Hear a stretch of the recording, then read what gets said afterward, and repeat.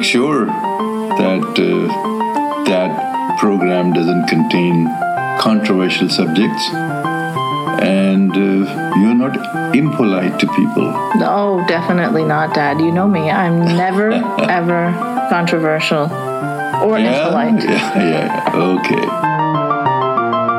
Welcome to Conversations with your lovable, never pisses anyone off, never been banned from Facebook or YouTube, never been sabotaged or censored for politely expressing a difference of opinion. Ex-Muslim host Aina, keeping it non-controversial.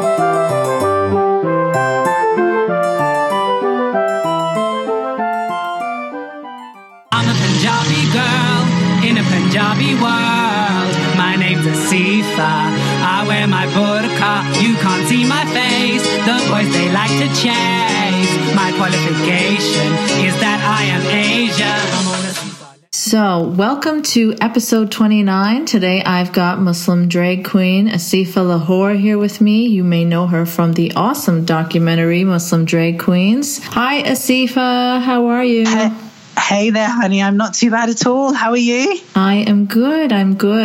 You are, I'm such a fan of yours. You're really such an inspiration because I feel like you're really bringing change to the Muslim community globally. You're making something visible in such an awesome way that, kudos. Well, thank you very much. I mean, wow. I mean, you inspire me on so many levels. So actually you saying that actually is a pretty big thing for me, I have to say, because I think sometimes like when you're at the heart of what you're trying to do, you don't really see the change happening sometimes. And I mean, I don't know about you, but I sometimes get very frustrated about whether change is happening or not. So to actually hear what you've just said has actually just made my day. So thank you so much. Oh, well, talking to you has made my day. So thank you. But I'm sure it didn't come without its challenges, right? Like doing what you're doing is full of roadblocks on every step of the way. So can you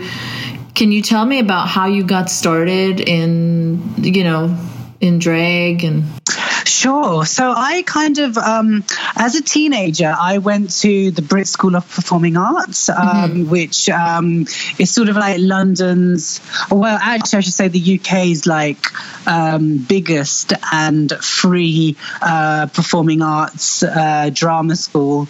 It's based in like South London. And, all throughout my sort of childhood, I always wanted to do something to do with performing. And, coming from a Pakistani background, the idea is actually, do a proper job, become a lawyer, become a doctor, become a teacher, like something that's, I guess, respectable or seen as respectable and normal and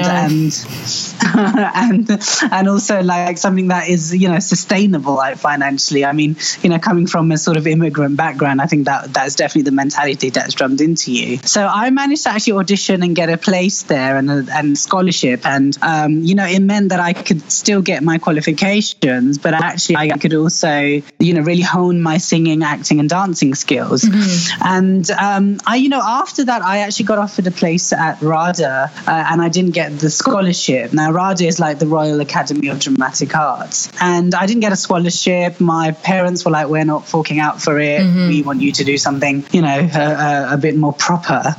And so I sort of left performing arts behind like in my late teens because it was because of that, and also because I was afraid at that time that if I were to follow a route in performing arts, then everybody would know about me, as in they would know about who I really was, my sexuality, being out on a public stage, you are really exposed. So I really left it behind. And it's only, I guess, I went on to university and stuff, and I graduated, and I think there was a process where I actually began coming out to my parents and to my own sort of immediate family. And, once I'd sort of dealt with those issues of coming out, I think I've started performing about 6 years ago. And the reason why I started performing was, I entered a very celebratory sort of phase in my life. My parents knew about me. Things were really happening. Mm-hmm. And I was out clubbing one night in London, and one of my friends picked up a magazine, a scene magazine, and they were advertising for the UK Drag Idol competition. Now, Drag Idol in the UK, it's like a national sort of competition to find the next big drag artist. It's not quite as hip as RuPaul's Drag Race, but it's kind of like our live version of it. And I entered that sort of 6 years ago, a little bit as a joke. I thought, okay, my friends were like, oh God, you've got to enter. You'd make a really good drag queen, and you've always wanted to perform. Was that the first time that you fully dressed up in drag, or? It was. I mean, I had cross-dressed a bit here and there, like in my childhood. Like, I remember sort of sneaking into my mum's wardrobe and trying on a sari and putting on a bit of lipstick here and there. But that was just mostly for my own amusement, or sometimes my aunties would just dress me up to like dance at the weddings in Pakistan every time we went. So people sort of recognized my talents, but I think they just saw it as just a performance thing. So those were sort of like my early memories. But when it came to sort of like really doing it was 6 years ago. It was at sort of like the UK Drag Idol competition. And at the time, I don't know about you, but if I'm going to enter a competition, I'm not going to enter to come last. I want to win. I want to sort of enter to win. I'm quite competitive like that. Yeah. So I'd been obviously watching like drag queens for like years and years and years and years and years. And in the UK, I know in the US and North America and Canada, it's like really different. There's a lot of lip syncing culture. Yeah. And we've got lip syncing culture here in the UK, but actually our drag shows tend to be more live. So, a lot of the queens sing and stuff. Oh, okay. So I decided very early on that I wanted to be a live queen, and I also decided, what's going to really make me different from everybody in this competition. And in the media sort of that year in Britain, there was a lot of negotiation around the niqab and the hijab. And I thought, I've watched so many parodies, on-stage parodies of drag queens, doing sister act parodies and so many like all sorts of things. So I thought, I wonder what would happen if I went on wearing a Union Jack burqa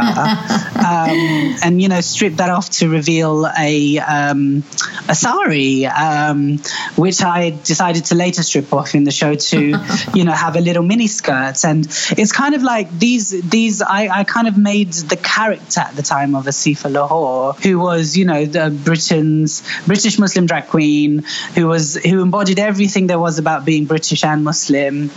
And when I went on in my first show, it was a predominantly LGBT crowd, and half the audience were like, oh my gosh, wow. And the other half kind of just stopped in whatever they were doing, because they weren't quite sure whether to laugh, to cry, to clap or cheer. And it really just showed, I guess, the divisions out there. And this is only the LGBT community we're talking about, of, race and religion and sexuality and gender. And, to cut a long story short, I think because I stuck out like a sore thumb, I made it through to the national final and came third overall. Amazing. And, I just found that due to that, I began getting a lot of bookings, and it sort of just kickstarted my career in the UK. Yeah, I mean, I think that's so awesome too, how you kind of like reclaimed this burqa symbol, right? And made it your own. And it's taboo in so many ways, but it's so fantastic, I think, to do that. Like, I grew up in Saudi Arabia, and I had experiences with being forced into abayas and hijabs and stuff, and there was morality police walking around with a cane. So when I think of burqas, I have a negative response, like a PTSD almost, even though my parents were not strict and they never forced me, but the state forced me. Yes. But when you do things like that, you really make it your own. You make a lighthearted joke out of it. You take that power and that sting out of it, I think. So that's very powerful what you did. So I definitely found it very empowering at the time. And I mean, I didn't realize it would cause so much debate, because I thought, if I were to perform something like this in an LGBT environment, actually it would go down very well. But actually it just opened up the whole debate of, I guess, what it also means to be LGBT in Britain and indeed the world. If for example, a Muslim lesbian wanted to wear the hijab and wanted to go clubbing, it sort of just opened up a whole dimension of race and creed and gender issues that I think, when was this? This was 2011, and I know a lot's been done in this decade around, queer people of color and whatnot, but it definitely pushed a lot of buttons, so much so that I didn't realize that it was the start of something big. Right, and that's what's needed, right? In our Muslim communities around the world, we need discussion on these things so much. Totally. I agree with you totally on that. And I guess the way I find it comfortable talking about these things is actually using comedy and is actually using performance as a piece of art to sort of discuss issues, not just sexuality or gender-based, but so many other things, I think, within our community. Just the whole idea of, if there is an issue, let's sort it out within the family or within a small sort of cluster of people. Let's not take it further or, seek help or ask for support outside of it. Yeah, it's very hush-hush. Don't bring shame upon us. Don't air our dirty laundry sort of thing. Yeah. So you totally brought that in the public sphere.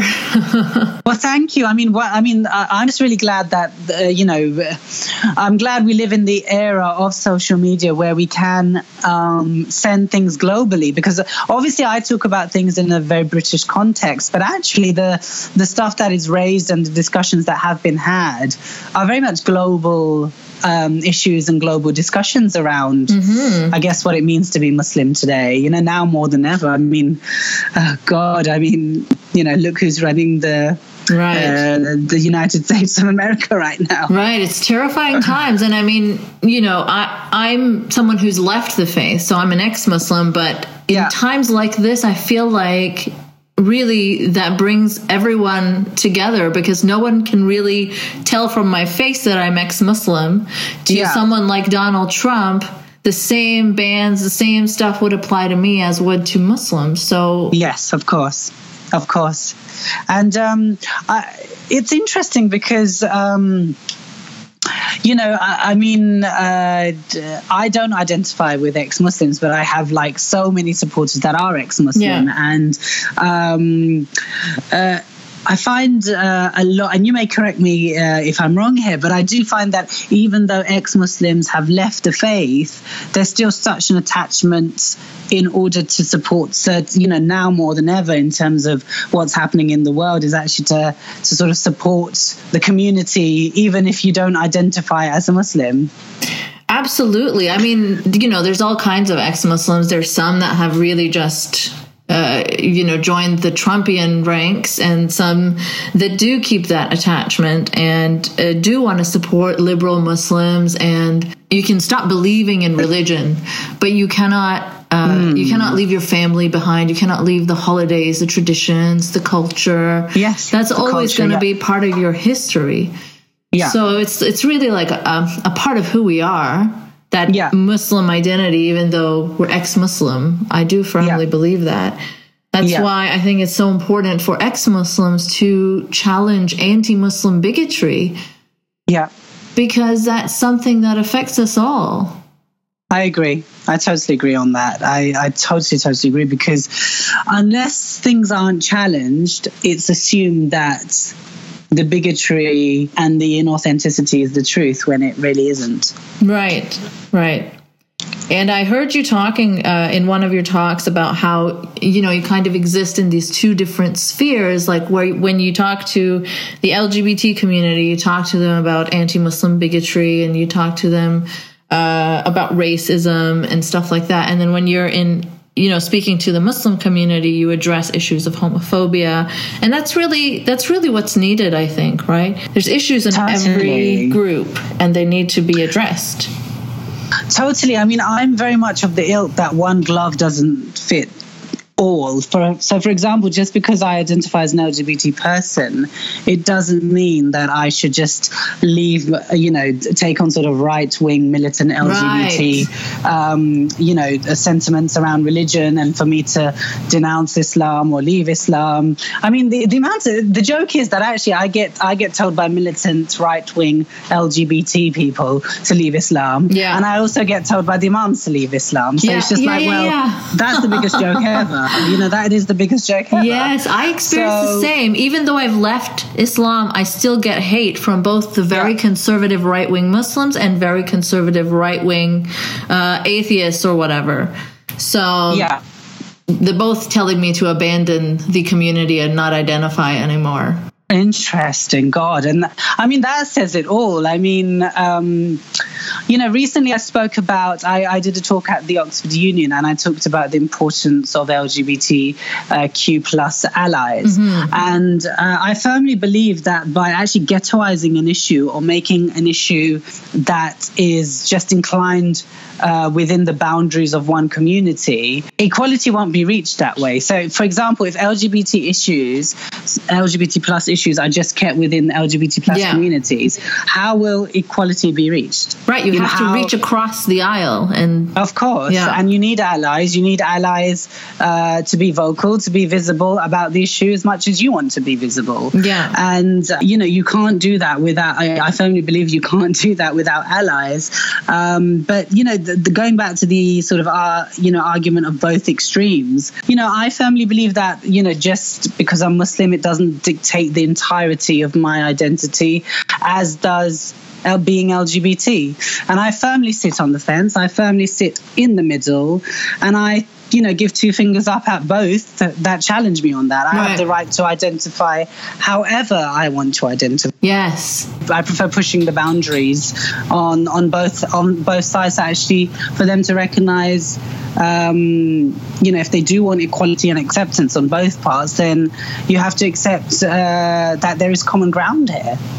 Yeah, I mean, I completely support you in that, and I think that's wonderful because I get so mad at people trying to define other people's labels for them. Like, I may not technically agree with you on religion, say, but I completely, fully support your right to identify as however you want. But there's a whole crew of people that believe that anyone that's slightly liberal is just not a true Muslim. And those people exist among Muslims as well, who don't want like LGBT people associating, or liberal Muslims associating with Islam, because no, that disqualifies you. You're not a true Muslim. And then there's the right-wing Westerners who, far right, let's say, who think that anyone that's less than ISIS just doesn't fit the bill of their hateful vision of what Muslim means. God help us all.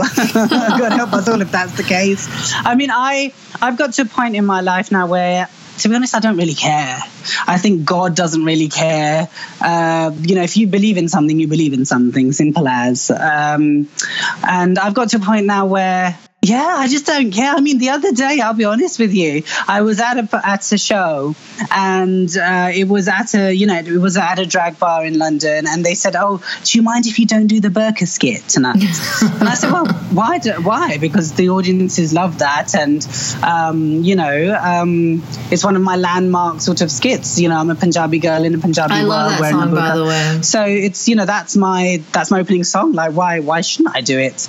Oh, it's too political and there's all these sentiments around at the moment. We don't want to upset people. And this came from a drag queen. And, and I was like, look at yourself. You're a drag queen. What's not political about being a drag queen? Who are they afraid of upsetting? Like people who are afraid of upsetting like the Muslim sensitivities, or is that what it was? No, it was, so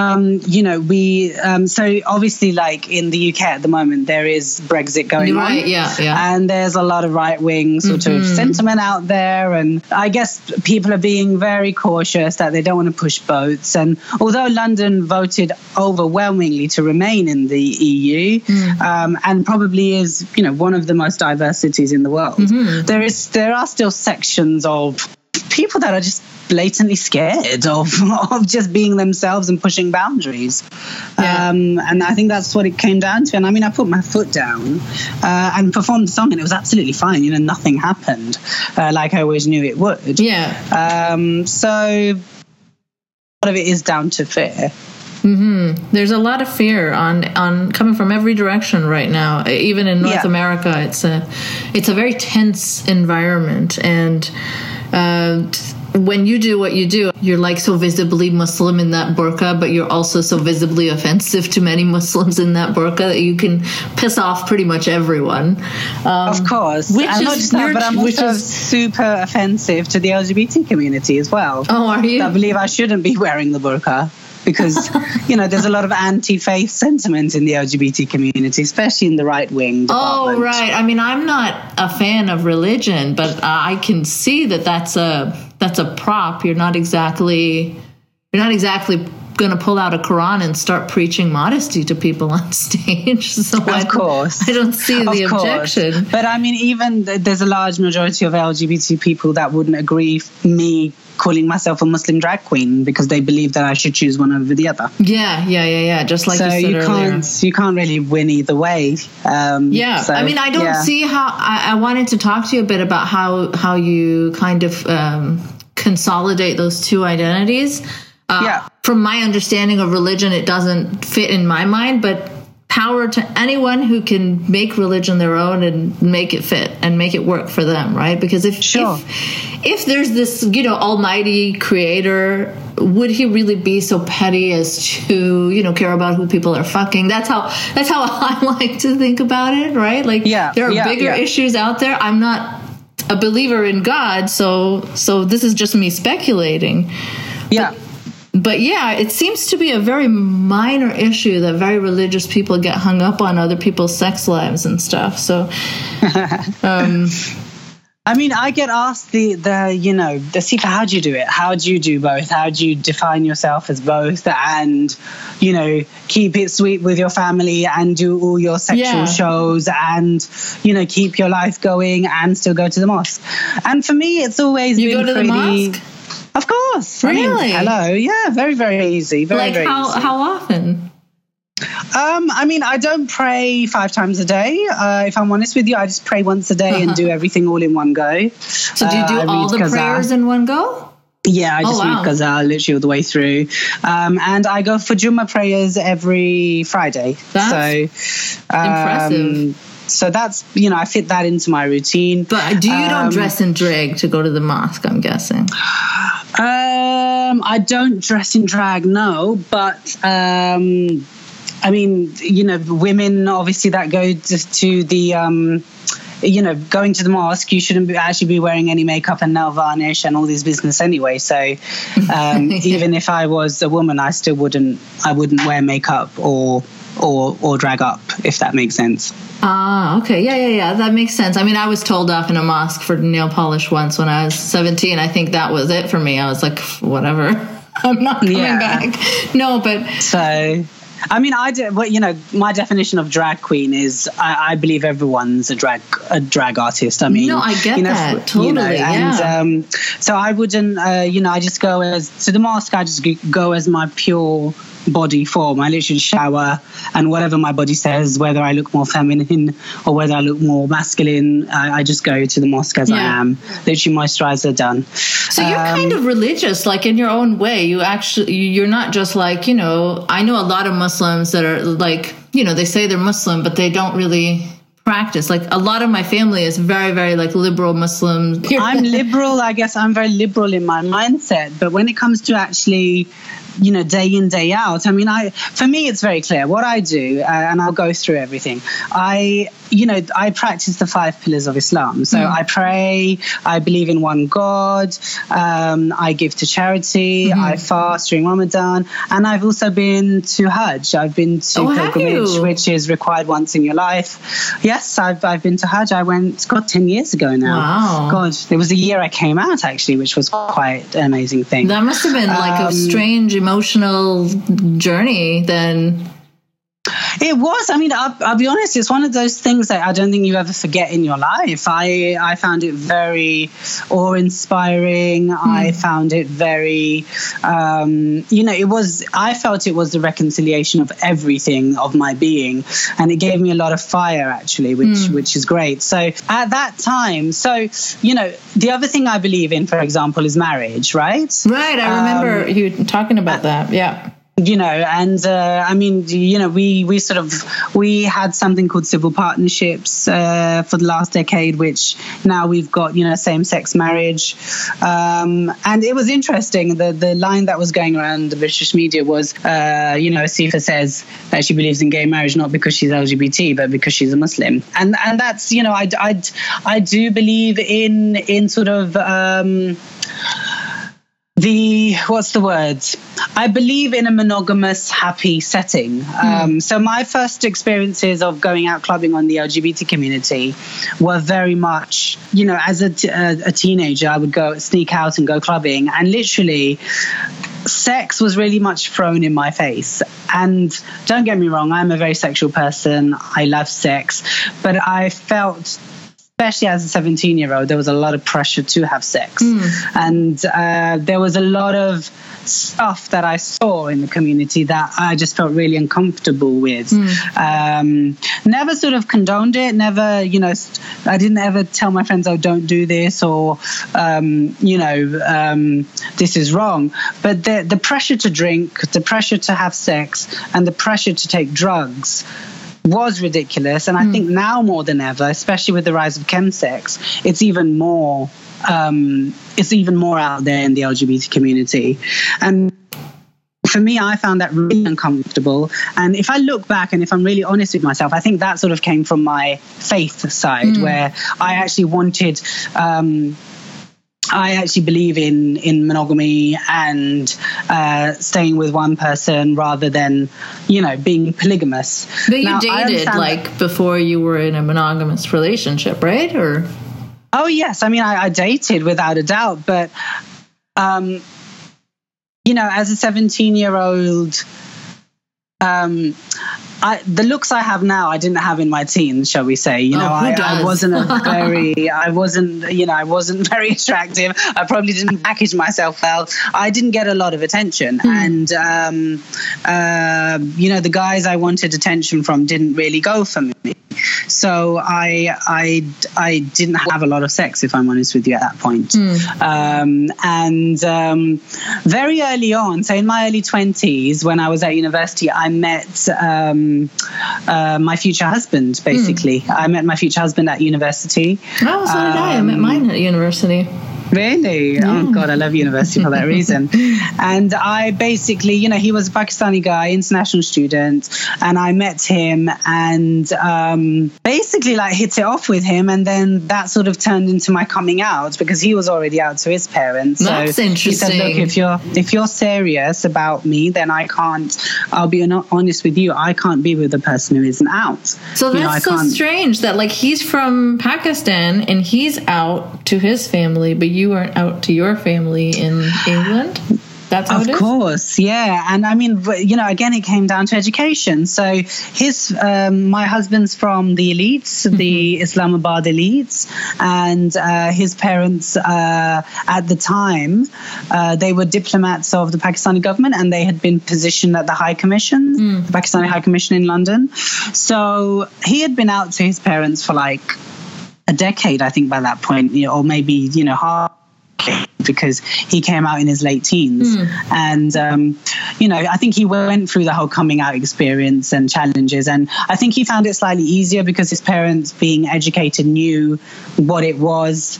Whereas my parents, who were Pakistani immigrants, from definitely the working class background of Pakistan and sort of living in a diaspora 1960s bubble that never burst. Yeah. You know, I was taken to the doctor, to the imam, and you know, taken everywhere, left, right, and center. I mean, my coming out story is heavily documented. So it's kind of like, you know, the juxtaposition of actually being with a Pakistani man from Pakistan, telling me, actually, if you're not going to come out, then it's over. Wow. And, you know, I mean, I'm really thankful that he did that, because I don't think I could be in a relationship with somebody who, you know, wasn't honest and authentic. So, you know, I guess my point was marriage was really important to me. And to cut a long story short, I've been with him now for 11 years now. So it's you know, that's why.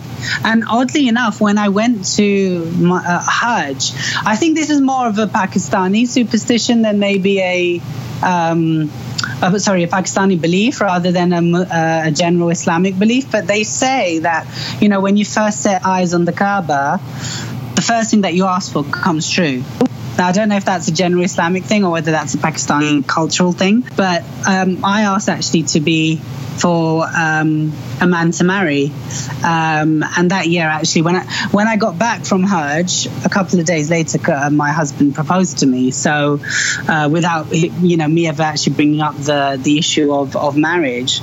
So yeah, it's, for me, being Muslim and being LGBT is very clear. You know, I'm married to an LGBT person. I believe in all the 5 pillars of Islam. Do you find you guys have any cultural clashes? Like, just because I assume did he grow up like all over the world because his parents were diplomats, or did he grow up in Pakistan, or? Predominantly in Africa and then Pakistan. So, yes, of course there's cultural clashes. I mean, my British side and, you know, his formative years were spent in Pakistan. But I think where we join is there's been periods of my life where I've spent time in Pakistan too. So in my, you know, from the ages of 11 and 14, I was in Pakistan, in Karachi and Lahore. So I guess that gave me a grounding to sort of be with somebody who was from Pakistan. And I think also there's an attraction there, because, you know, I'm attracted to his Pakistaniness and I think he's attracted to my Britishness. So, you know, there's a sort of, we find each other exotic, if you like. So that's sort of where I sit with my faith and my, you know, gender and sexuality, really. Is, for me, it's very crystal clear. Whereas with a lot of LGBT Muslims, I think they struggle a lot with it. Yeah, I've heard a lot of people struggling with it, questioning it. I mean, I found it really interesting in the documentary, the Muslim Drag Queens one. There was a scene where you guys were like in a pub, I think, practicing. And one of the people wanted to pray just over there, and you had an objection because you found it like offensive to pray around alcohol, right? And I found that really interesting, because earlier you're talking about how, you know, your faith is yours to practice how you please, so you can, you know, do drag and you're comfortable being gay and Muslim, but then there's certain rules that you're pretty particular about. Yeah, I mean, I didn't drink back then, and I still don't drink. Oh, really? Yeah, so I mean, one thing I say is, look, my sexual orientation isn't something I control, but what I can control, for example, is whether I eat pork or whether I drink, for example.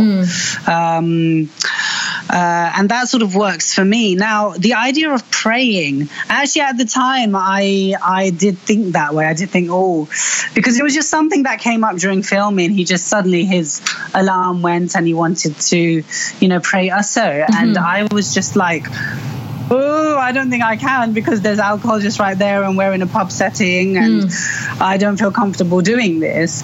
And, you know, there was a whole discussion about it, and I was like, go on, you pray, I'm not going to pray. And it was really interesting, because I think during the course of that documentary, I actually, my boundary was pushed. You know, I'm all up for pushing others, and then suddenly my boundary pushed, and I was like, oh my gosh, what do I do?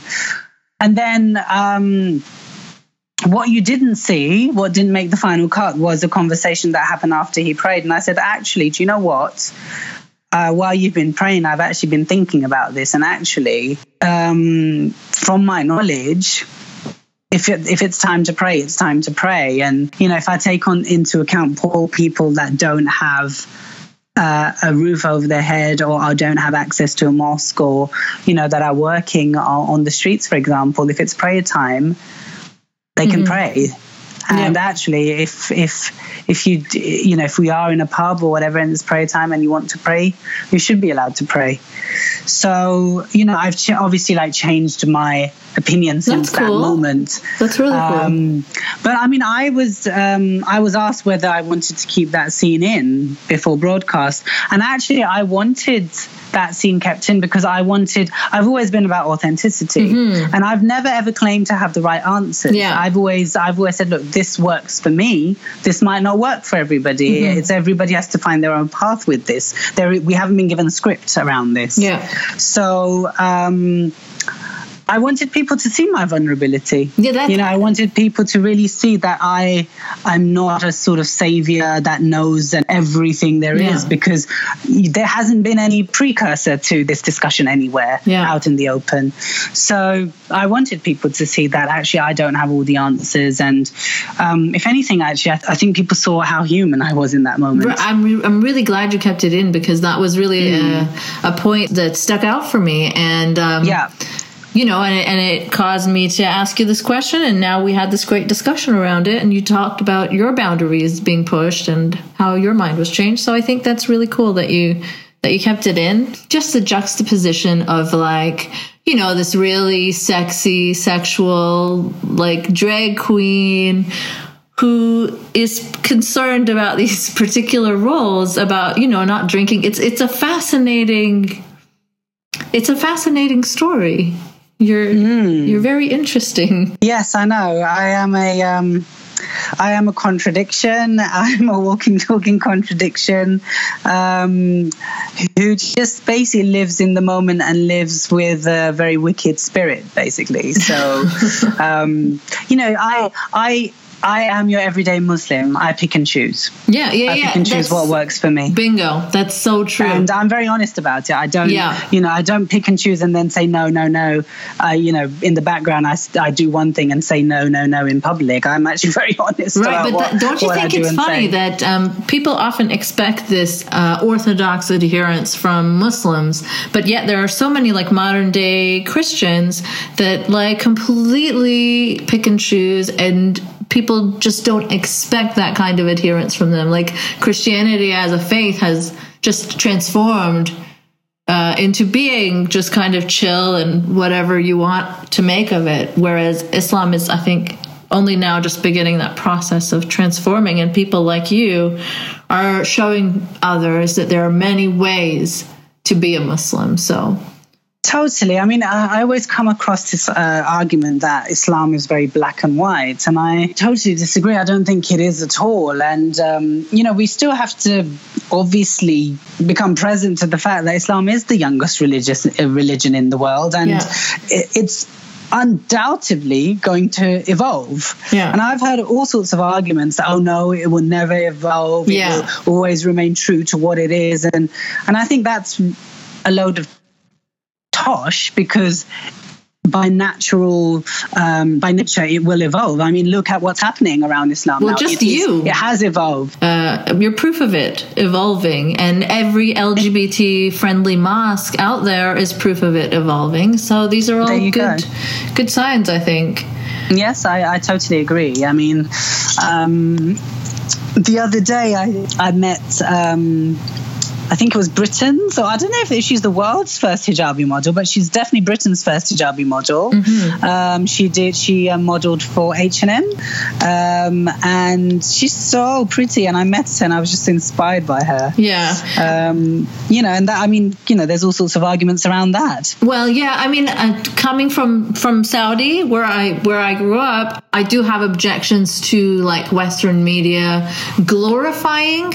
Like, I'm perfectly comfortable, and I think it's necessary to be inclusive to hijabis in our, you know, everyday representation of people, because they do exist among us. But when they make it about the hijab and they say that it's this great, amazing symbol, that's when I start to have issues with that, just because it really isn't that for everyone. So I feel it's inconsiderate for the people who do not get a choice, right? Yes, exactly.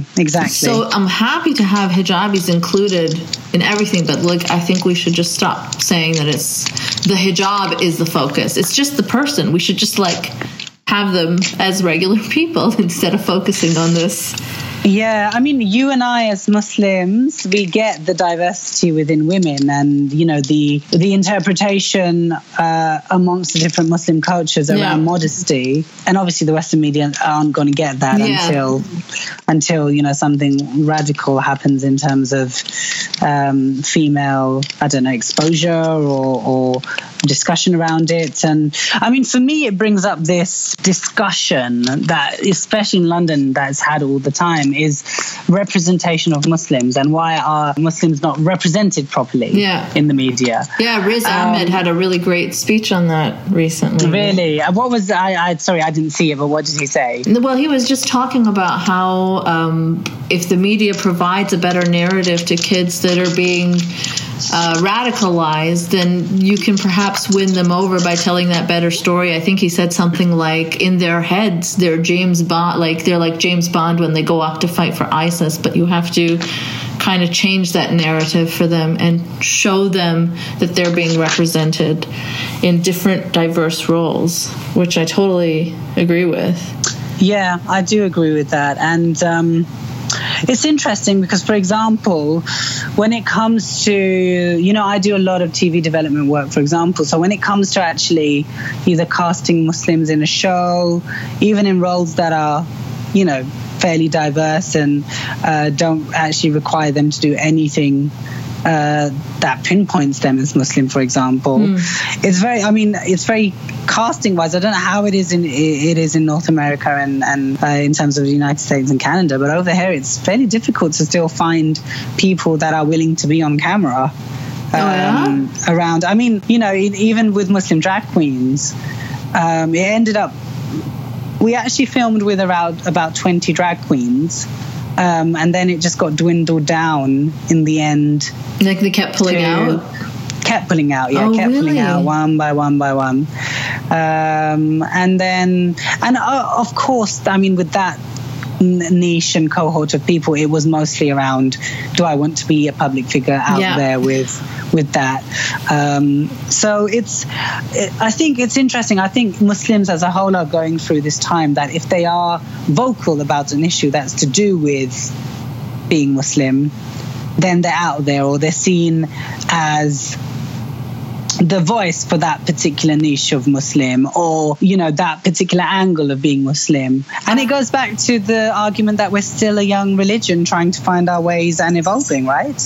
Yeah, I find Britain has been pretty good at having these conversations around Islam, right? Like there's so many documentaries, and in North America, we don't really have that, and we don't really have a depiction of diversity among Muslims. Automatically, the default Muslim is the, you know, religious hijabi one, which I think does damage to the community, really, to portray a very singular, stereotypical conservative Muslim, because that's really not who everyone is. And I think it would be helpful if you could, you know, have some varied perspectives of different kinds of Muslims in the media. And also when someone tries to speak up about something like LGBT issues, they're automatically demonized as being Islamophobic, even if they are of Muslim background. Like, for example, my kid's book, My Chacha is Gay, was which I love, by the way. Oh, thank you. So they had it in schools and assemblies, and you know, it was so well received, and kids were just so excited to see references to their culture, like the word Chacha and Abu, and you know, they're just happy to see that.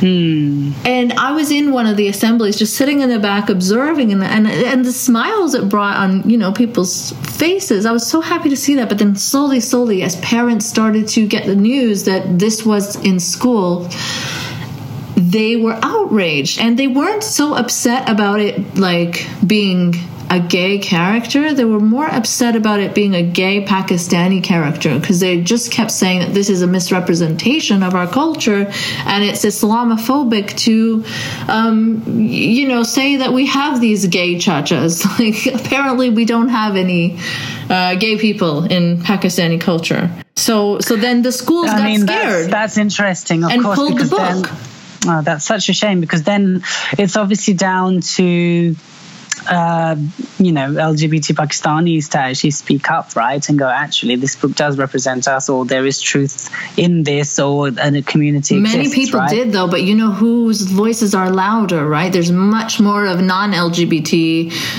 Pakistanis that are like offended by this perspective or this aspect of diversity.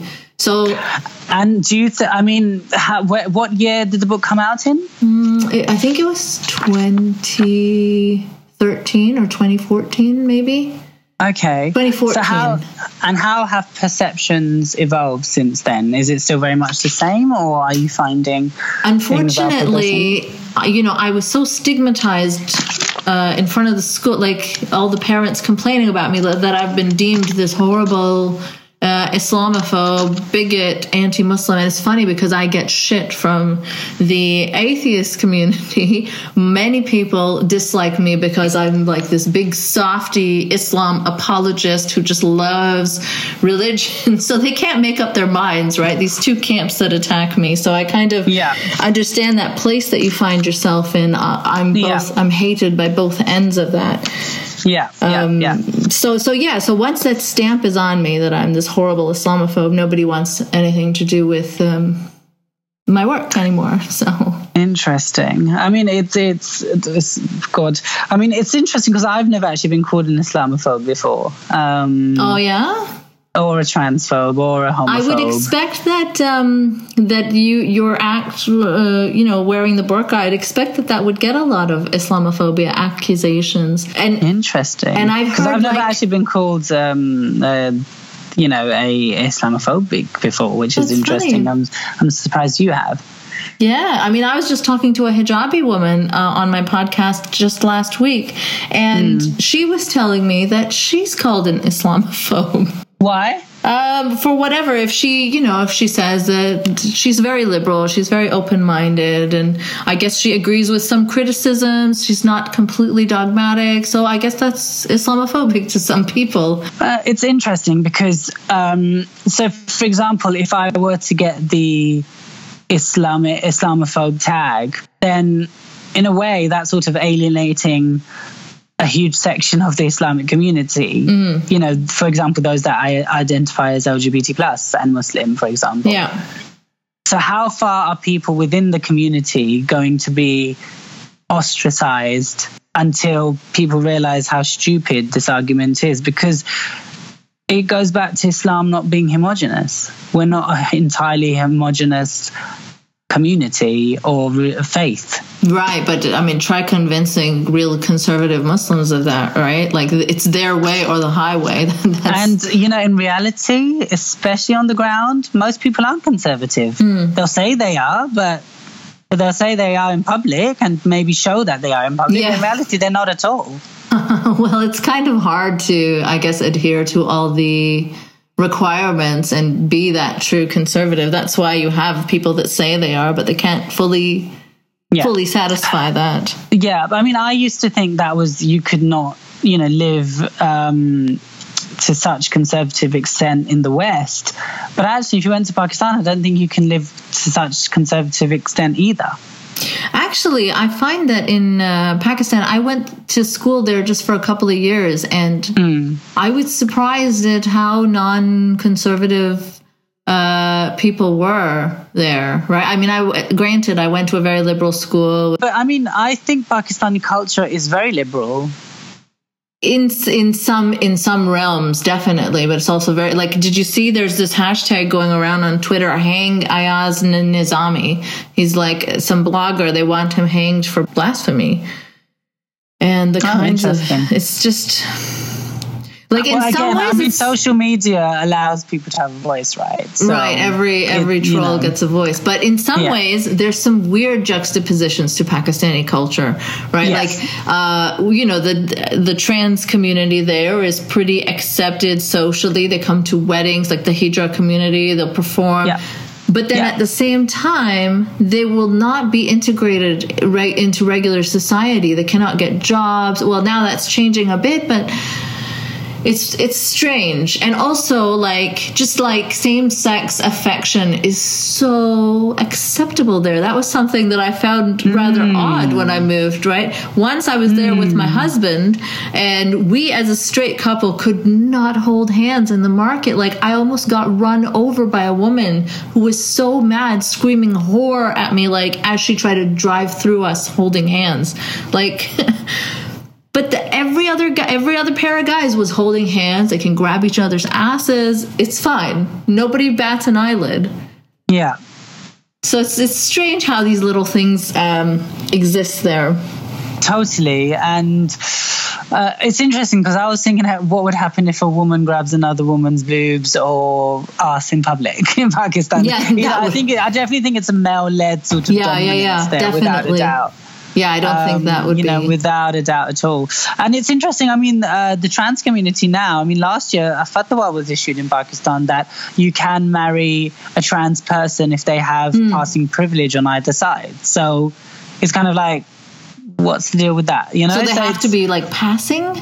They said that? Yeah, so this is what the trans community are really in uproar about. That so you've given us this religious right that we can marry now only if we pass as female or male.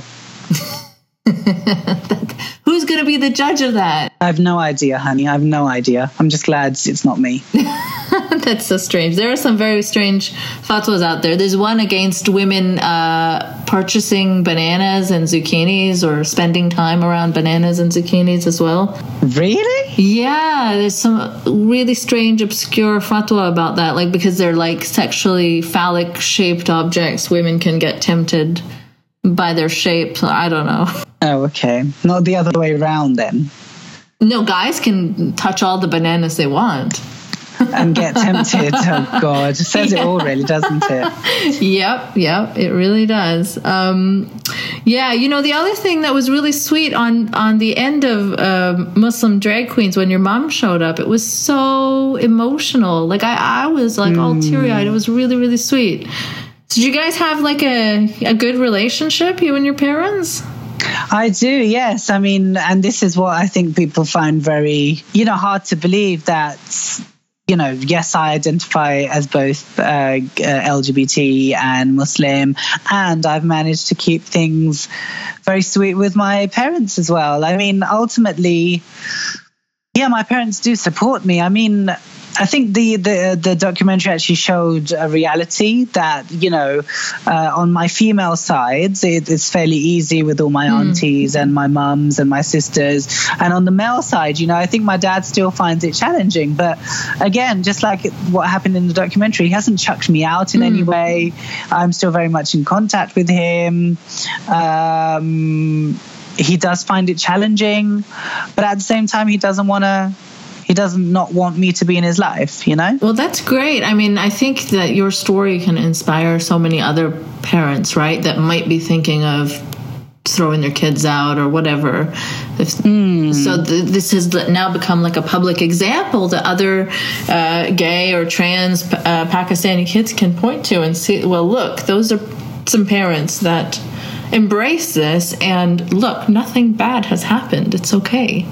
Exactly. And I think for me, people go on about me, but if I'm honest, I think the real hero of that documentary was my mum. My mum is my heroine, she's my hero, and she always has been in my life. And it was a very big thing, I think, for her to take part in the documentary and be so public about supporting me. And did they get any backlash from that? Oh God, yeah. I mean, my mum, they there are sections of the family that don't talk to her now, and there are sections of the family that are cool with her, and same with her friends. You know, there's some people that, you know, we get invited to certain weddings and we don't now.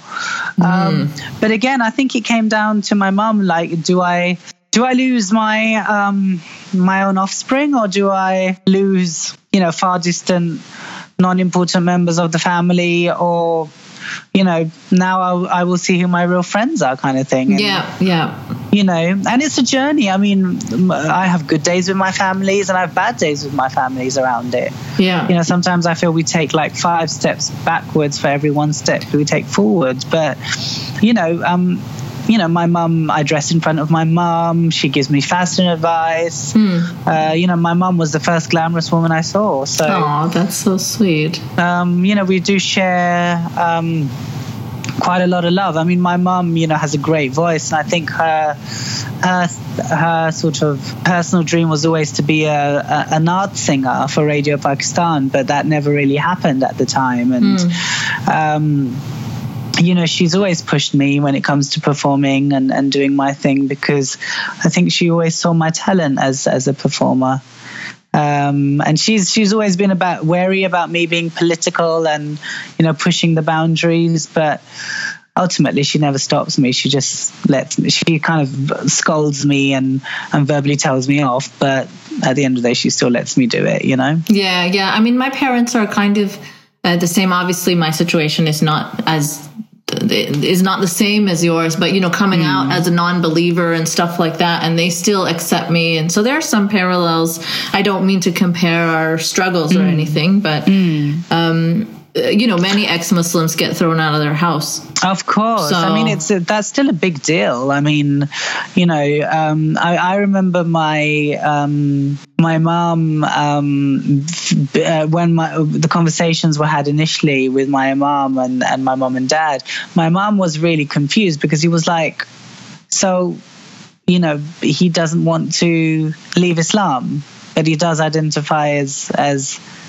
gay. I just don't get that, because surely he would just want to leave. So, you know, it was, I guess for me, it was always just about being honest everywhere. I think the honesty really saved my relationship with my parents. I didn't ever hide who, you know, once I decided to come out, I came out in every aspect, you know, to them, and was very honest about that. So, yeah, you know, and I'm not saying I stayed within the realm of Islam because I wanted to, you know, remain in a relationship with my parents. Nothing like that. It's just, I think they have a lot of love and respect for me, and you know, they're constantly worried, just like any mum and dad would be, about my safety. But you know, I think after 6 odd years of doing this and being in the public eye, I'm very comfortable and very happy, and I think they are too. You know, that's awesome. So, you know, thank you so much for being an inspiration to Pakistanis and Muslims everywhere, for challenging, you know, boundaries, and just don't ever stop doing that. I think you're doing awesome work. Oh, you're most from the bottom of my heart. Like, thank you so much. You're most welcome. Well, thanks so much for taking the time to speak with me today. It's really been a treat. I've been an admirer of yours for so long. I remember we once spoke via Skype, like briefly, in a Manchester movie festival. And oh, yes, I remember. I could see you, but you couldn't see me.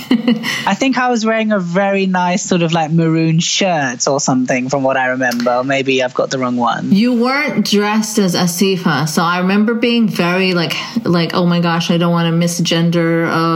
What?